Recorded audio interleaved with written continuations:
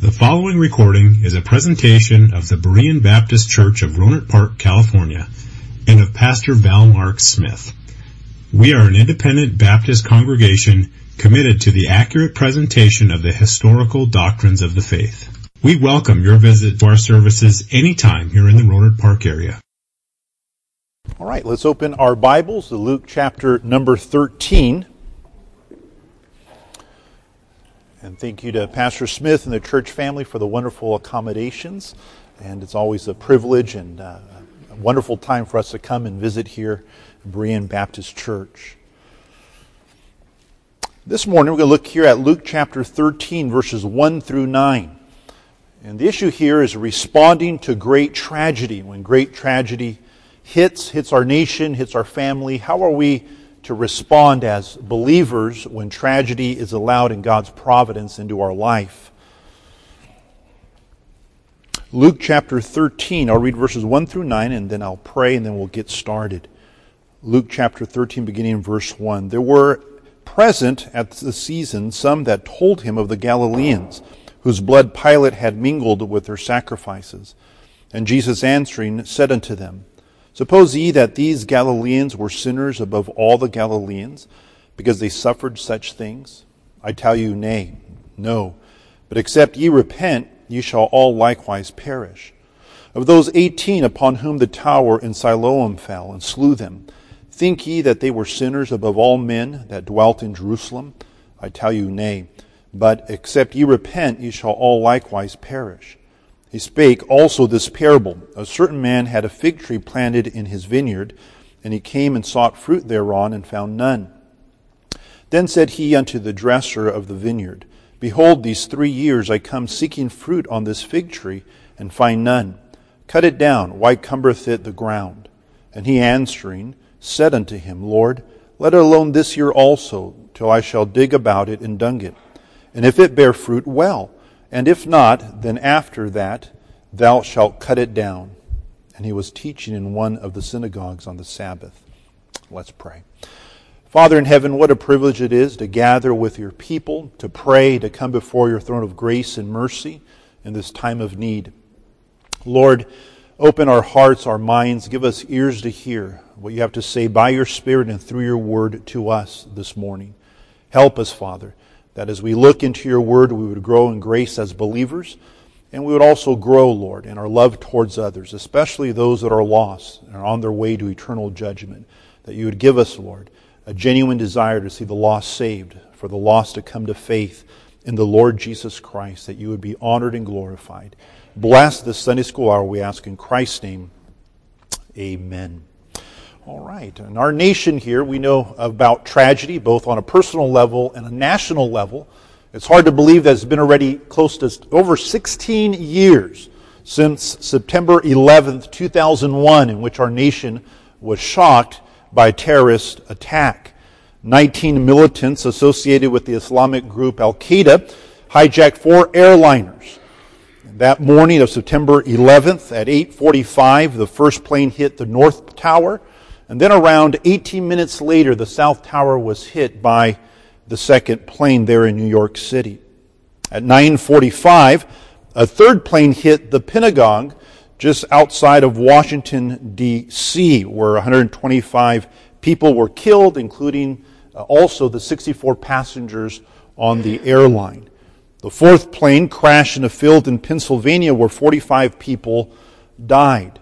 That day, that tragic day, over 3,000 people were killed that day. I remember that day very well, for on September 10th, I threw out my back. And so that morning, I wasn't going to work. I was just rolling around in the bed in pain.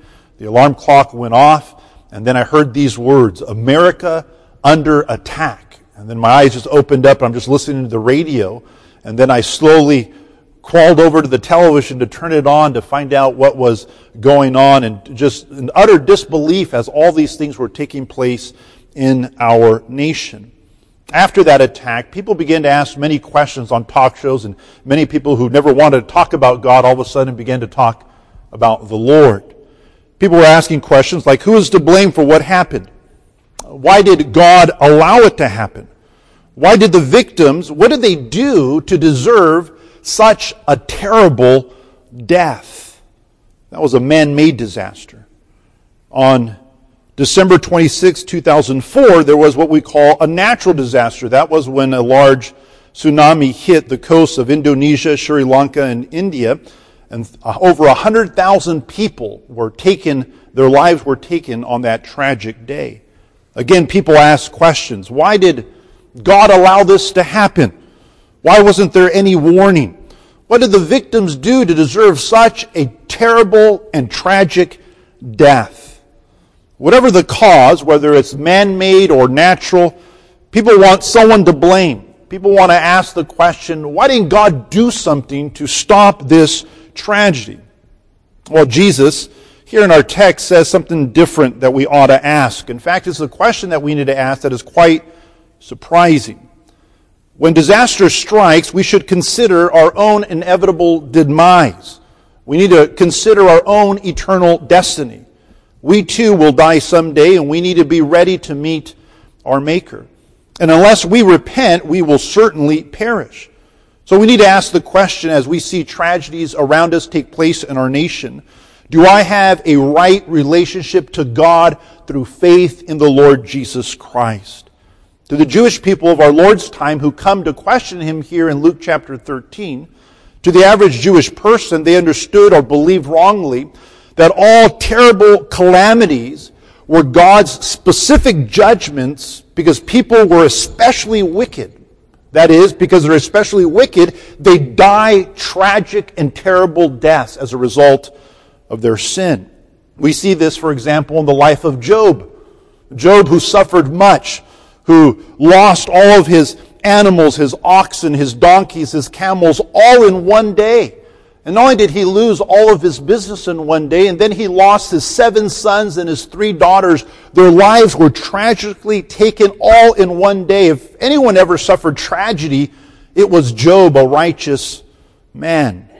And then Bildad and his other 3 friends came to counsel him, and at first they did very well, because at first they said nothing. They just sat there and mourned with Job for several days. Until finally, Bildad speaks out and says in Job 8:4, if thy children have sinned against him, and he have cast them away because of their transgression. In other words, your children died a tragic death because somehow they are especially evil and wicked and deserved the judgment of God. That's why they died that way. We see this type of wrong thinking even in the lives of the disciples. As they're walking and they see a blind man in John chapter 9 and verse 1. Jesus passed by and he sees this blind man, this man who was born blind. And his disciples asked him, saying, Master, teacher, who did sin? This man or his parents that he was born blind? Now think about it, he was born blind. What did he do? Did he kick his mom too hard in the belly? I mean, what did he do to be born blind? Their theology was all wrong. They were thinking, here's a guy who is suffering more than average, therefore he must have done something to suffer so greatly. He must have done something extra wicked to deserve the judgment of God. But the truth this morning is that all people are guilty sinners deserving of death. And everyone is living on borrowed time. No one deserves it. God withholds his judgment for a time because he is patient, because he is merciful towards sinners, even to pagan Gentiles. But only those who come to him in true faith will experience God's blessing and forgiveness. Jesus rejected the faulty theology that views all calamity as God's special judgment on particularly wicked people.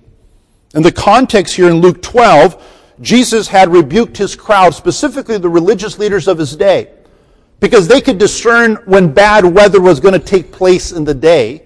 They could discern when they seen black clouds that it was going to be a storming day.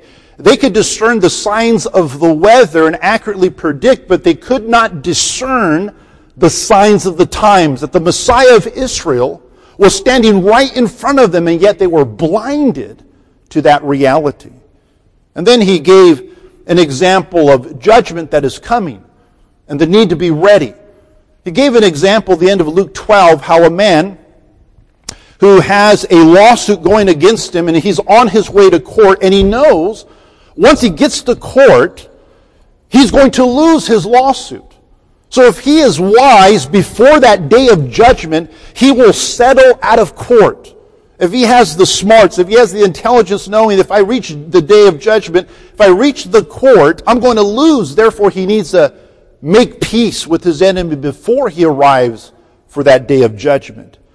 It is in that context our Lord speaks of judgment.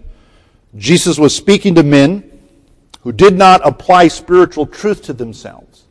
They would look down upon others who suffered tragedy and calamity and say, they deserve it. And I'm doing pretty good because I'm really a great person. This warped thinking in the audience that our Lord is dealing with. Jesus twice drives home his application. Twice he says, I tell you, nay, except ye repent, you will all likewise perish. If you don't repent, you will soon face the judgment of God yourselves. Thus, rather than asking the question, why, when tragedy hits, Jesus says when great tragedy comes, we need to ask the question, what? What does this tragedy teach me in God's providence? And our Lord's answer is simple. We could summarize these verses with this statement. Tragedies should teach us that since death and judgment are imminent, they're going to happen, we need to be ready through true repentance. Jesus Christ could have used this occasion because they come and ask him about Pontius Pilate, a political leader.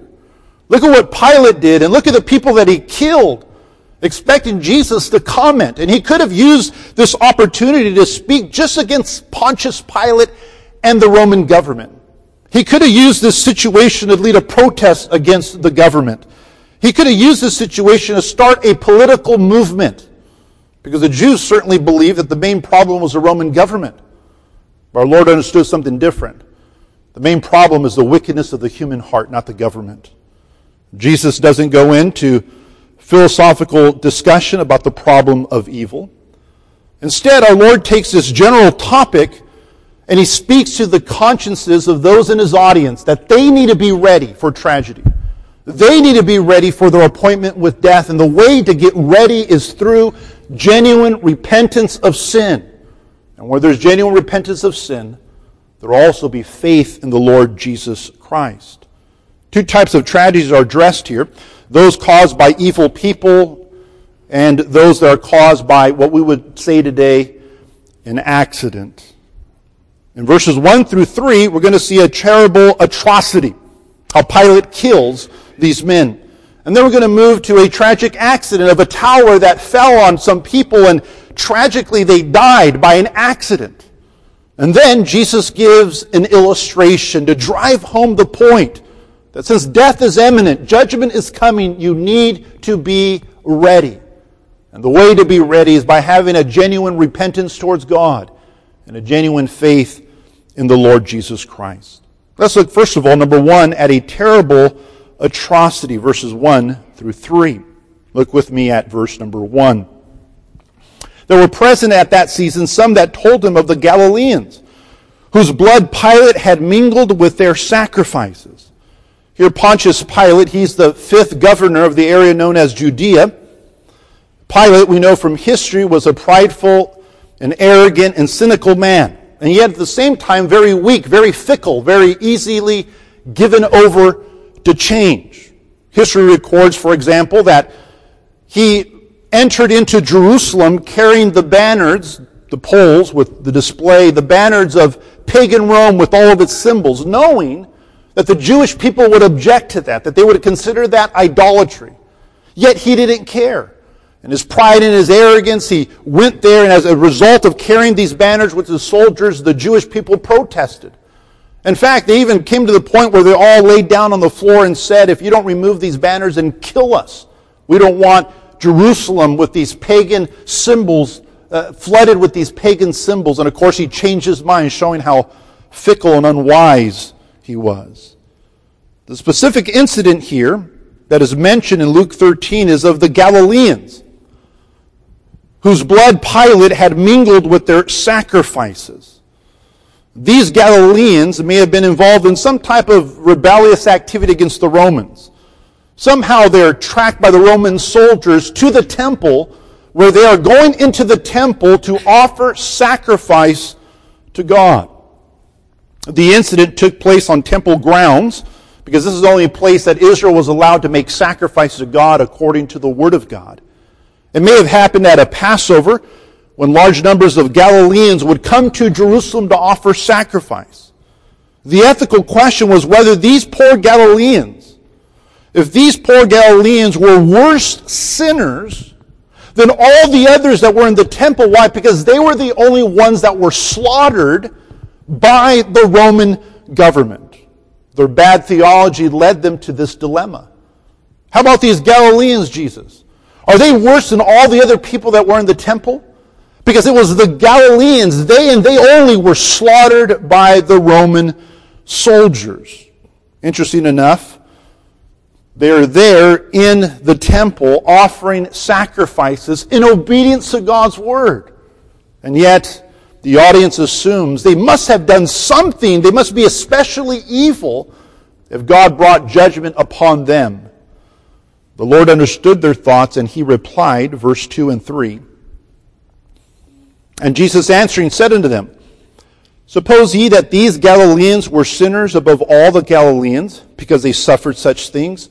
I tell you nay, I tell you no." Now there are times in the Bible where God specifically brings judgment and tragedy upon someone because of their evil. I think of Herod in the book of Acts chapter 12, where he's given an oration. He is speaking publicly. Josephus tells us he's dressed in a sparkling gown, so he sparkles as he's in the sunshine. And the people began to shout, "This is not the voice of a man, but the voice of a God." I can see him now giving the Mussolini chin, just taking the praise. And the Bible then says that God smote him because he gave not God the glory. God that day, God killed him tragically because he took glory that belonged to God and he took it to himself. But the only reason we know that God specifically judged him and killed him that day, the only reason we know he did it because of his sin is because God told us in the Bible. If God had not told us in the Bible, we would say Herod died like anybody else. The only reason we know he died as a specific act of God's judgment is because God has revealed that in his word to us. But there's many other times when people die, the Bible doesn't give us a reason that they suffered tragedy.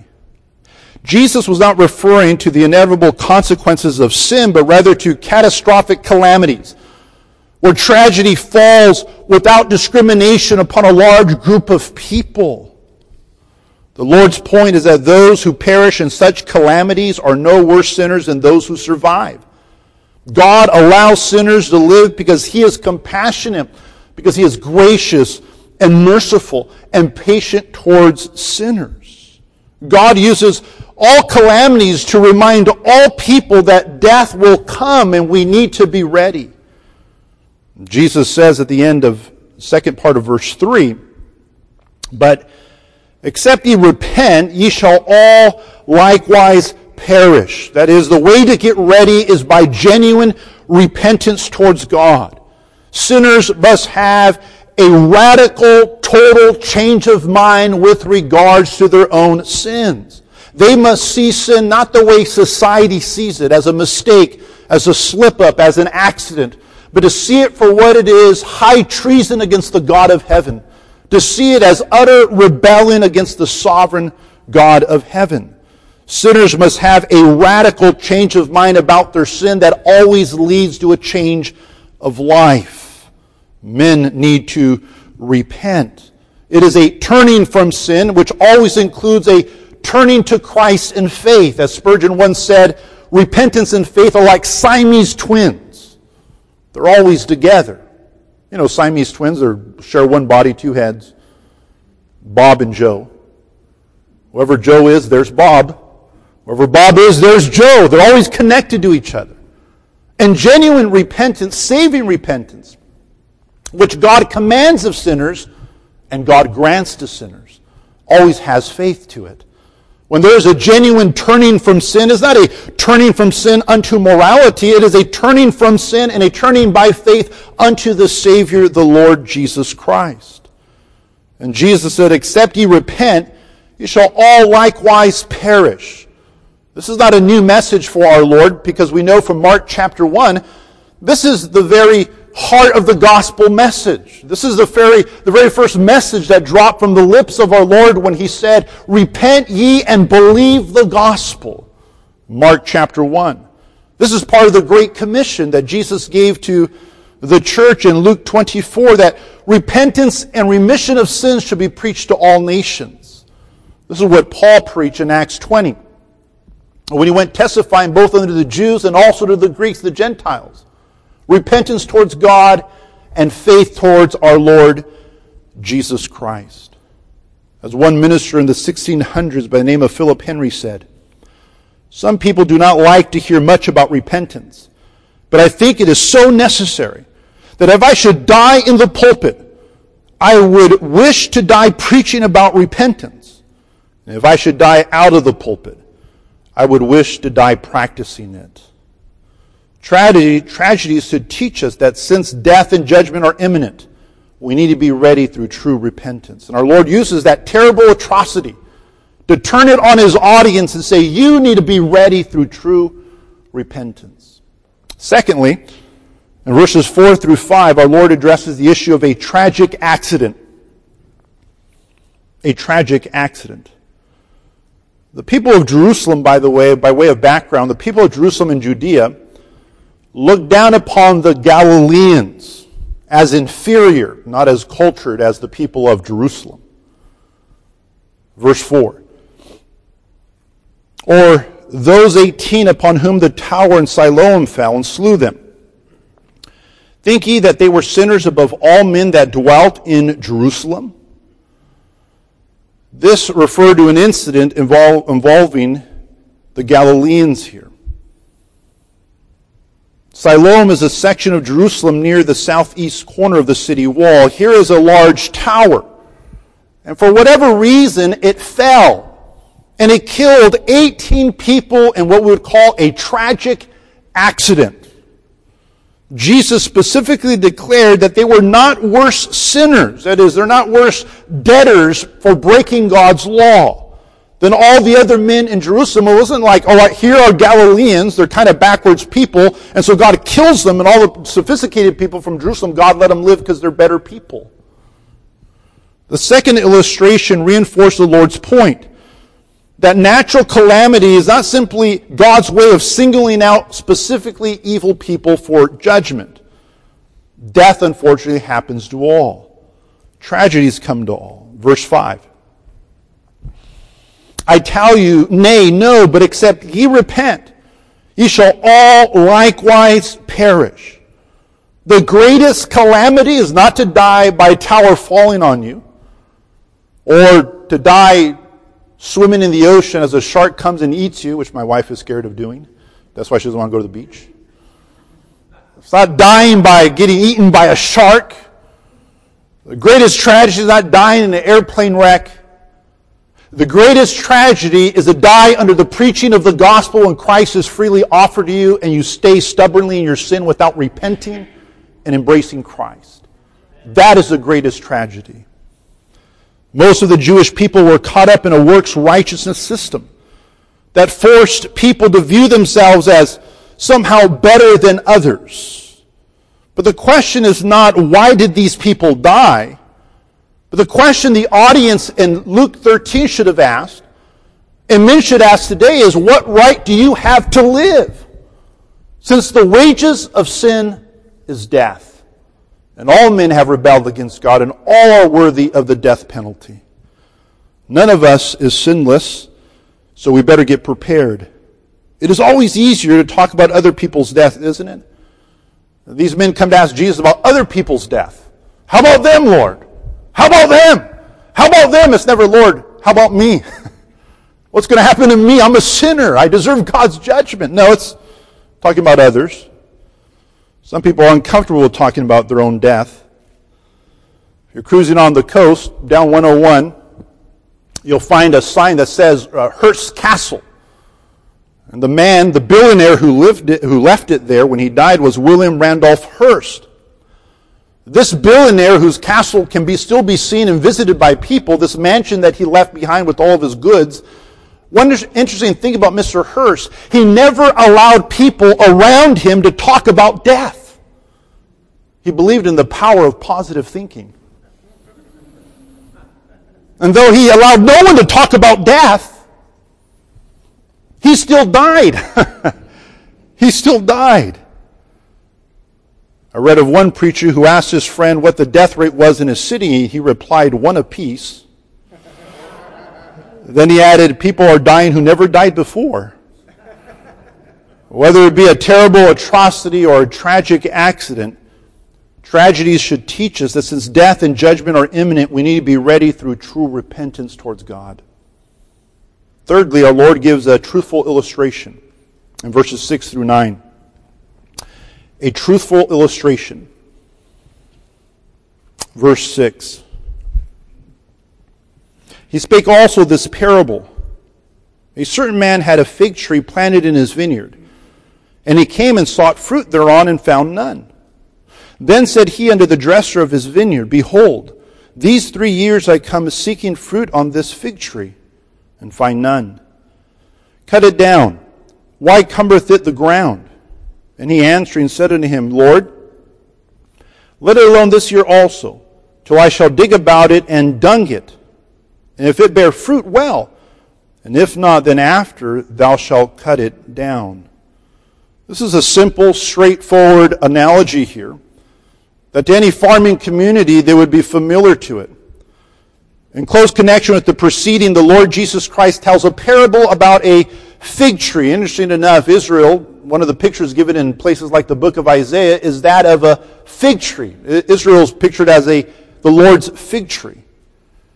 It's as if God is looking for fruit on this fig tree, and there is none, just as our Lord has been looking at Israel, specifically for 3 years under the earthly ministry of Jesus Christ. He is looking for spiritual fruit that shows that they have received their Messiah, they have come to faith in their Messiah, and yet there is no fruit. The simplest understanding of this refers to the first 3 years of our Lord's public ministry. The thought of the passage is that the fig tree had been given sufficient time to produce fruit. If it ever was going to do so, it would do so now. If no fruit appears in 3 years, then it was reasonable to conclude there would never be any fruit. Because of its fruitfulness or fruitlessness, God orders it to be cut down. And yet there's a plea to grant it one more year. Grant the tree one more year, for it can't bear fruit. And if not, at the end of this year, if there's no fruit still, may be cut down in judgment. Originally, I believe this applies to the nation of Israel, for Israel has been blessed with many things. Israel received continual blessings from God as the adoption as sons and the covenants and the giving of the law and temple service. All of these blessings poured from God unto the nation of Israel. God even sent a forerunner to come and preach to the nation, John the Baptist. I like John's name, John the Baptist. He's not John the non-denominational. He's John the Baptist. Came and he preached, warning men to repent, to make ready the way of the coming of the Lord. He preached. He was a repentance preacher. And Israel was blessed by hearing this greatest of the Old Testament prophets, John the Baptist, and yet no fruit. Jesus comes unto them and does signs and wonders, preaches the Word of God, even raises people from the dead, like Lazarus in John chapter 11. And yet, because of their hardened hearts, there was little hope that they would bear any fruit of genuine repentance. Today, those who fail to produce the spiritual fruit that accompanies salvation will be cut down in judgment. J.C. Ryle wrote many years ago, "There's a plainer warning still in the passage for all unconverted professing Christians. There are many in every congregation who hear the gospel and who are literally hanging over the brink of the pit. They have lived for years in the best parts of God's vineyard. and yet they bore no fruit. They have heard the gospel preached faithfully for hundreds of Sundays, and yet have never embraced it and taken up the cross and followed Christ. They do not perhaps run in open sin, but they do nothing for God's glory. There is nothing positive about their religion. Of each of these, the Lord of the vineyard might say well with truth, cut it down, why cumbereth it the ground? Indeed, God was merciful to Israel to allow them to see and to hear the ministry of the Lord Jesus Christ, of John the Baptist, of the apostles. But let us not forget, God is also merciful to us, to give us the Word of God in our language, to give us the preaching of His Word, the free offer of the gospel. God has been merciful to us as God was in the days of Noah. As Noah spent 120 years building the ark and being a preacher of righteousness, God with great patience gave that generation time to repent. How much more today? God is gracious to men. And when tragedy hits, they should ask themselves, am I ready to meet my Maker? Have I prepared myself for eternity through the way of true repentance towards God and faith in Jesus Christ? Why? Well, every one of us will either be punished justly in hell, or we will be pardoned in Christ. Two options, and two options only. And yet, under the gospel, men are offered Christ. Christ, who has bore the judgment for our sins on the cross of Calvary. It is Jehovah God in Isaiah 55, who pleads with backslidden Israel and with sinners even today by saying, seek ye the Lord while He may be found. Call upon Him while He is near. Let the wicked forsake his way, and the unrighteous man his thoughts, that is repentance. And let him return unto the Lord, faith. And He will have mercy upon him, and to our God, for He will abundantly pardon. What can we learn from calamities? We should ask the question, when death comes, am I ready? Since it is imminent, it is coming, am I ready? Have I been brought by the grace of God to repent and to embrace Jesus Christ as my Savior and as my Lord? For that's who He is. He is Lord. Let's pray.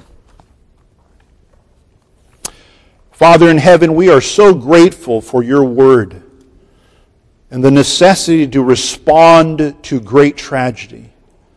Father, whether it's within the family, within the church, and within our nation, when we witness tragedy, may we be personally ready through the way of genuine repentance and faith in the Lord Jesus Christ. Father, help us, for we all of us here who know the Lord, we also know people who are not ready to meet their appointment with You in eternity. Lord, may tragedies teach us that since death and judgment are imminent, that we would seek to have our acquaintances, our friends, our loved ones, that we would seek to have them ready as we preach the gospel to them, urging them to repent and to believe in the Lord Jesus Christ. Father, may the truth of the gospel as believers compel us to gospel obedience, to preach the gospel to every creature. For indeed it is the gospel that is the power of God unto salvation. Father, grant us boldness, that we would witness in a day that sees much of calamity, much of death, and that with love we would urge men to flee to Christ, to repent and to believe the precious gospel which is Your power. Help us, Lord, that we would learn from the tragedies around us the lessons that You've spoken so clearly here in Luke chapter number 13. May You be honored and glorified to the teaching of Your word, for we ask it in Christ's name. Amen. Amen. Thank you for listening to this presentation of the Berean Baptist Church of Rohnert Park, California. If you would like further information about our church, please feel free to call us at area code 707-584-7275 or write to us at Berean Baptist Church, 6298 Country Club Drive, Rohnert Park, California, 94928. Additionally, you may visit us on the World Wide Web at www.bbaptist.org.